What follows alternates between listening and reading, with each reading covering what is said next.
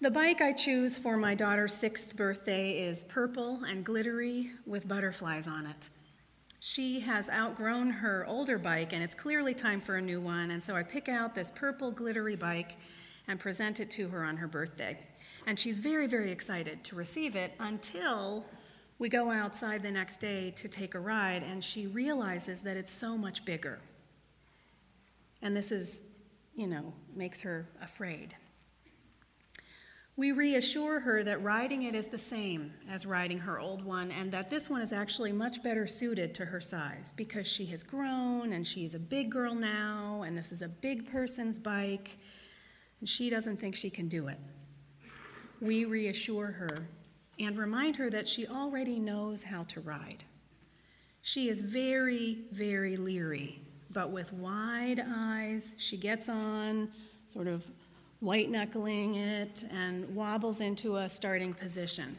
At first, we guide her, walking beside her with a hand on her back to help her feel our presence and so that she knows she's not alone. And so she rides, nervously, but she rides.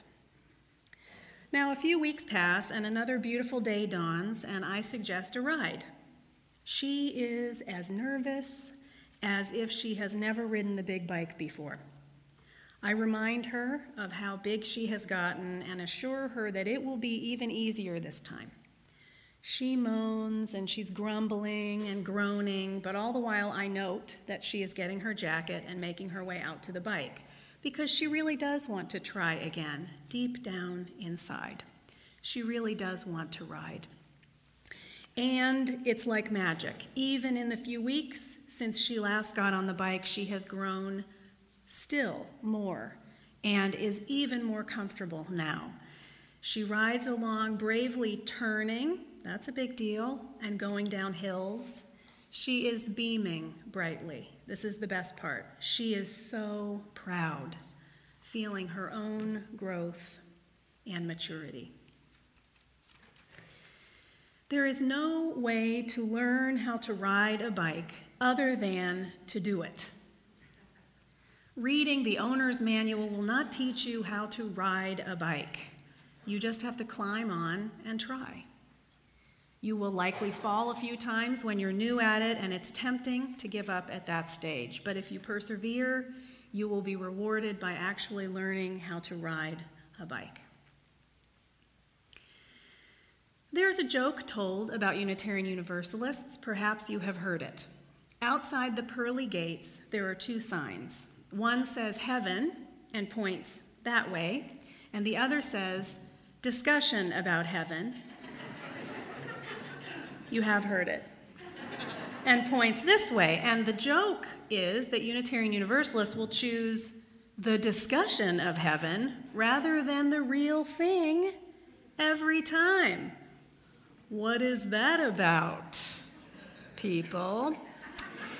This joke really does point to something true about us. We like to think about ideas, we like to learn, we like to discuss, and I hear in some congregations, we like to debate. I'm not sure if that's true here. In some of our congregations, there is that spirit. But the point of the religious life is not to learn about being kind. It is to be kind. The point of the religious life is not to intellectually consider theories of love. It is to be loving. The point of the religious life is not to read about being generous. It is to be generous. But like riding a bicycle, we cannot read a manual and get it. We don't learn to be generous by learning about it in theory. We learn how to be generous by doing it in practice. The only way to get it is to do it, to be generous. How is it that we who have so much can act as if we have so little when it comes to giving? We live in a culture, of course, which tells us that we can never have enough. We can never keep enough. But the goal of the religious life, as all of the sages have told us throughout history, is to experience an unclenching of the fist, an unlocking of the heart, an opening of the hand to share. It is the reason we are here. There are many ways to practice the art of generosity, and not all of them have to do with money. Be generous with your attention. If you are busy making dinner and your child or your partner is trying to talk with you, pause from the cooking and listen for 3 minutes as if they are the most important person in the world. Or when you are standing in an airport waiting for a bus or walking down the sidewalk, sliding on the ice down the sidewalk, put your phone away and look around you.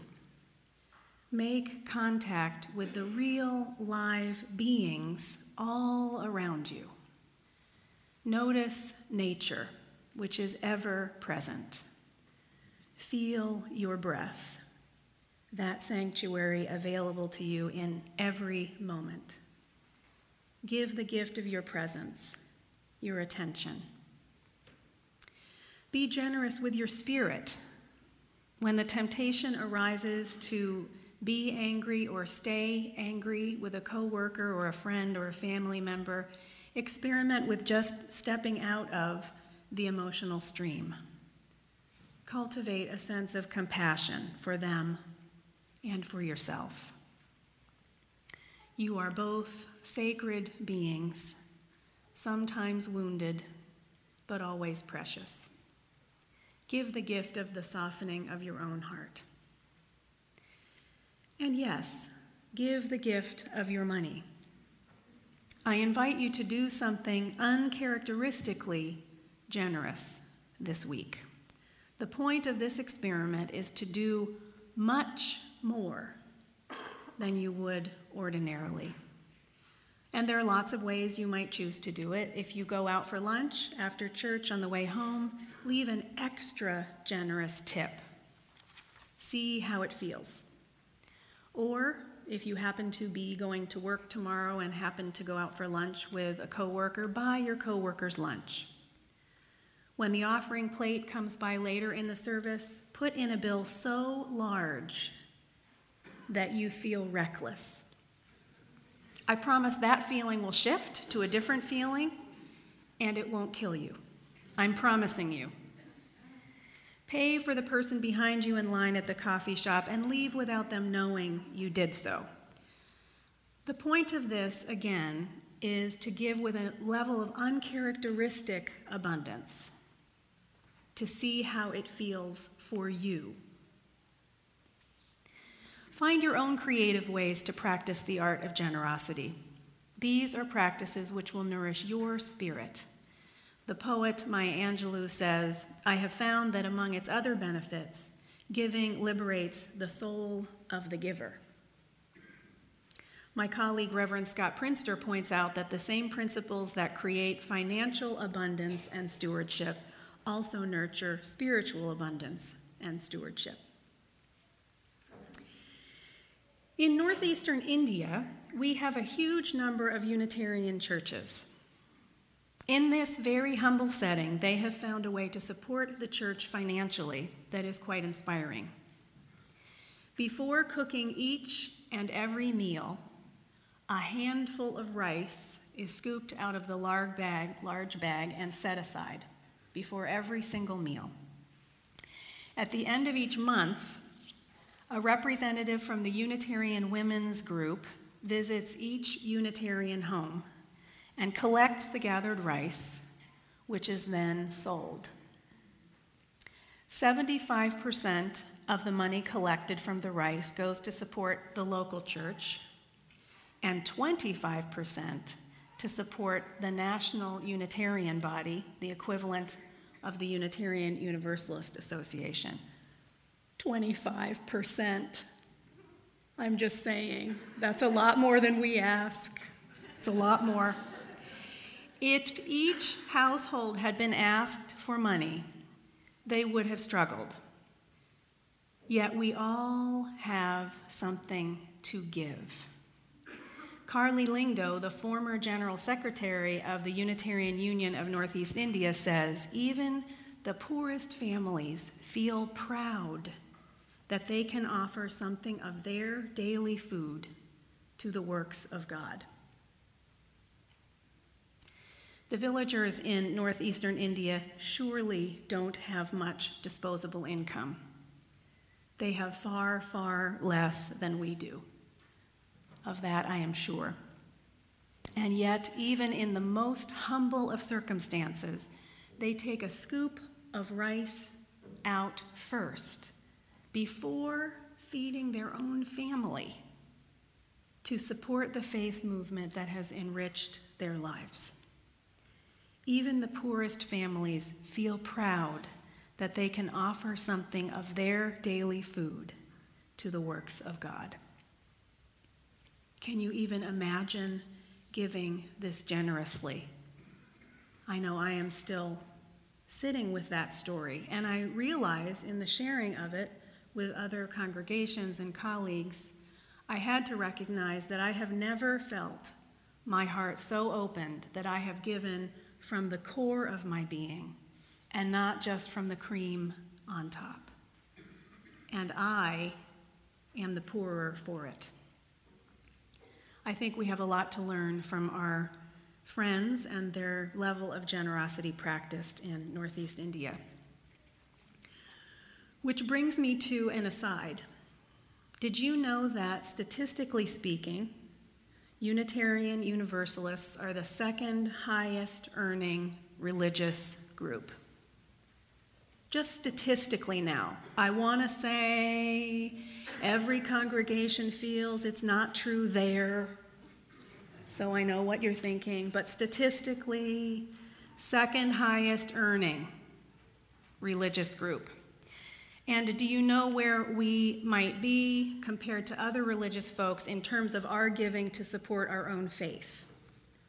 Does anyone have a guess?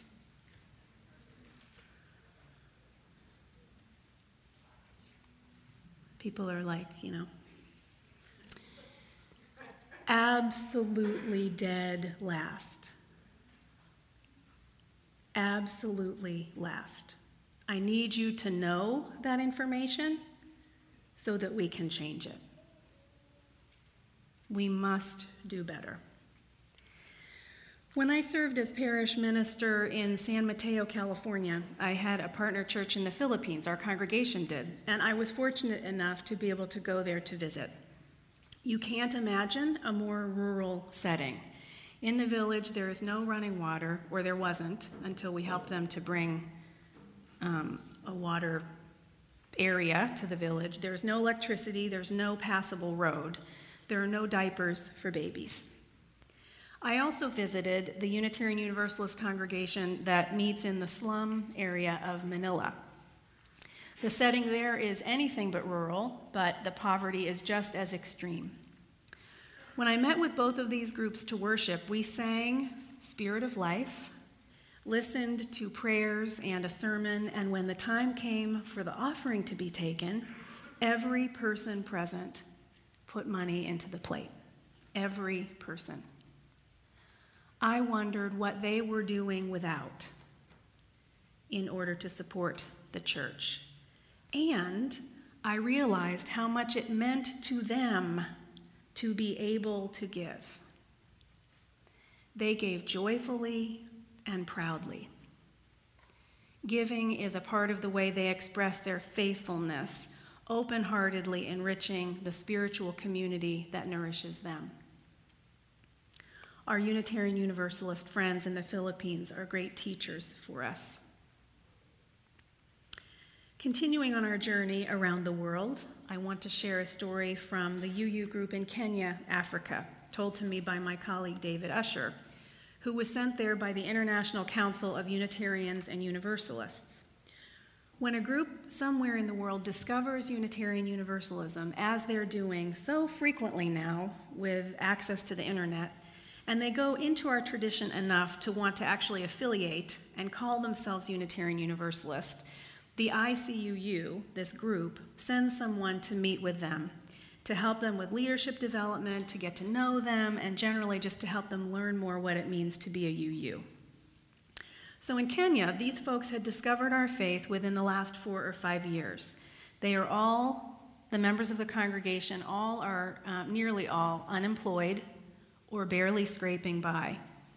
And they are so excited about Unitarian Universalism that they are free to believe what they believe and not be told what they must believe, that they can be fully who they are.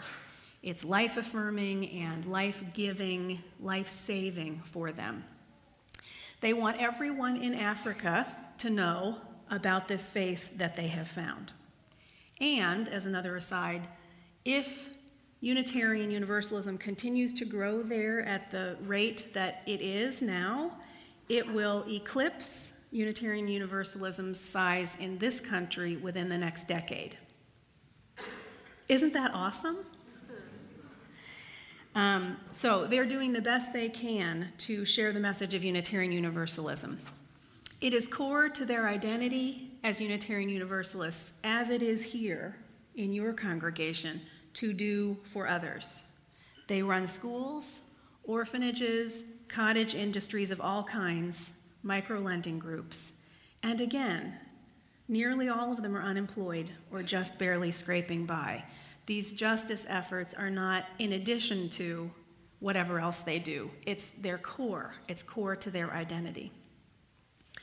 So Reverend Usher confessed to me that he felt embarrassed when they asked him how many members he had in his local church, how many social justice projects they run, what they're doing for the community, and how much money they gave. And that's not because his congregation wasn't doing anything, but they were much larger than the group in Kenya, and their tangible service to the world didn't hold a candle to what the Kenyan Unitarians were experiencing. He came home from that trip realizing that while the ICUU had sent him there to help the Kenyans learn more about what it meant to be Unitarian Universalist, he came home with the feeling that they had been teaching him. And I love those stories where our expectations are turned on their heads. Our friends in Kenya can be great teachers for us. David Bumbaugh is professor of ministry at Meadville Lombard Theological School, and he writes about the invitation that Martin Luther King Jr. had sent out to clergy, asking them to come to Selma, Alabama to help with voting rights. I did not for a moment believe that he meant me, Bumbaugh writes. It never occurred to me that an invitation to the clergy to come to Selma meant me too. I did not go. Then came the terrible news that James Reeb, one of our Unitarian Universalist ministers who did respond to that call, had been clubbed to death in the streets of Selma. Another call went out, this time from the Unitarian Universalist Association, urging as many ministers as possible to go to Alabama for the last stages of the march from Selma to Montgomery. I read the call, but once more, it never occurred to me that I was included. The next Sunday, as I was about to enter the sanctuary, 2 members of my congregation stopped me and asked if I was going to Alabama. I must have looked very confused.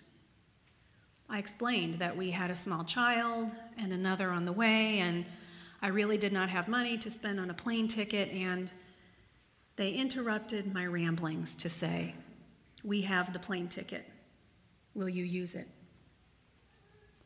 And suddenly I knew that all the sermons I had ever preached and all the sermons I would ever preach would be hollow and empty unless I walked through the door that they had just opened for me.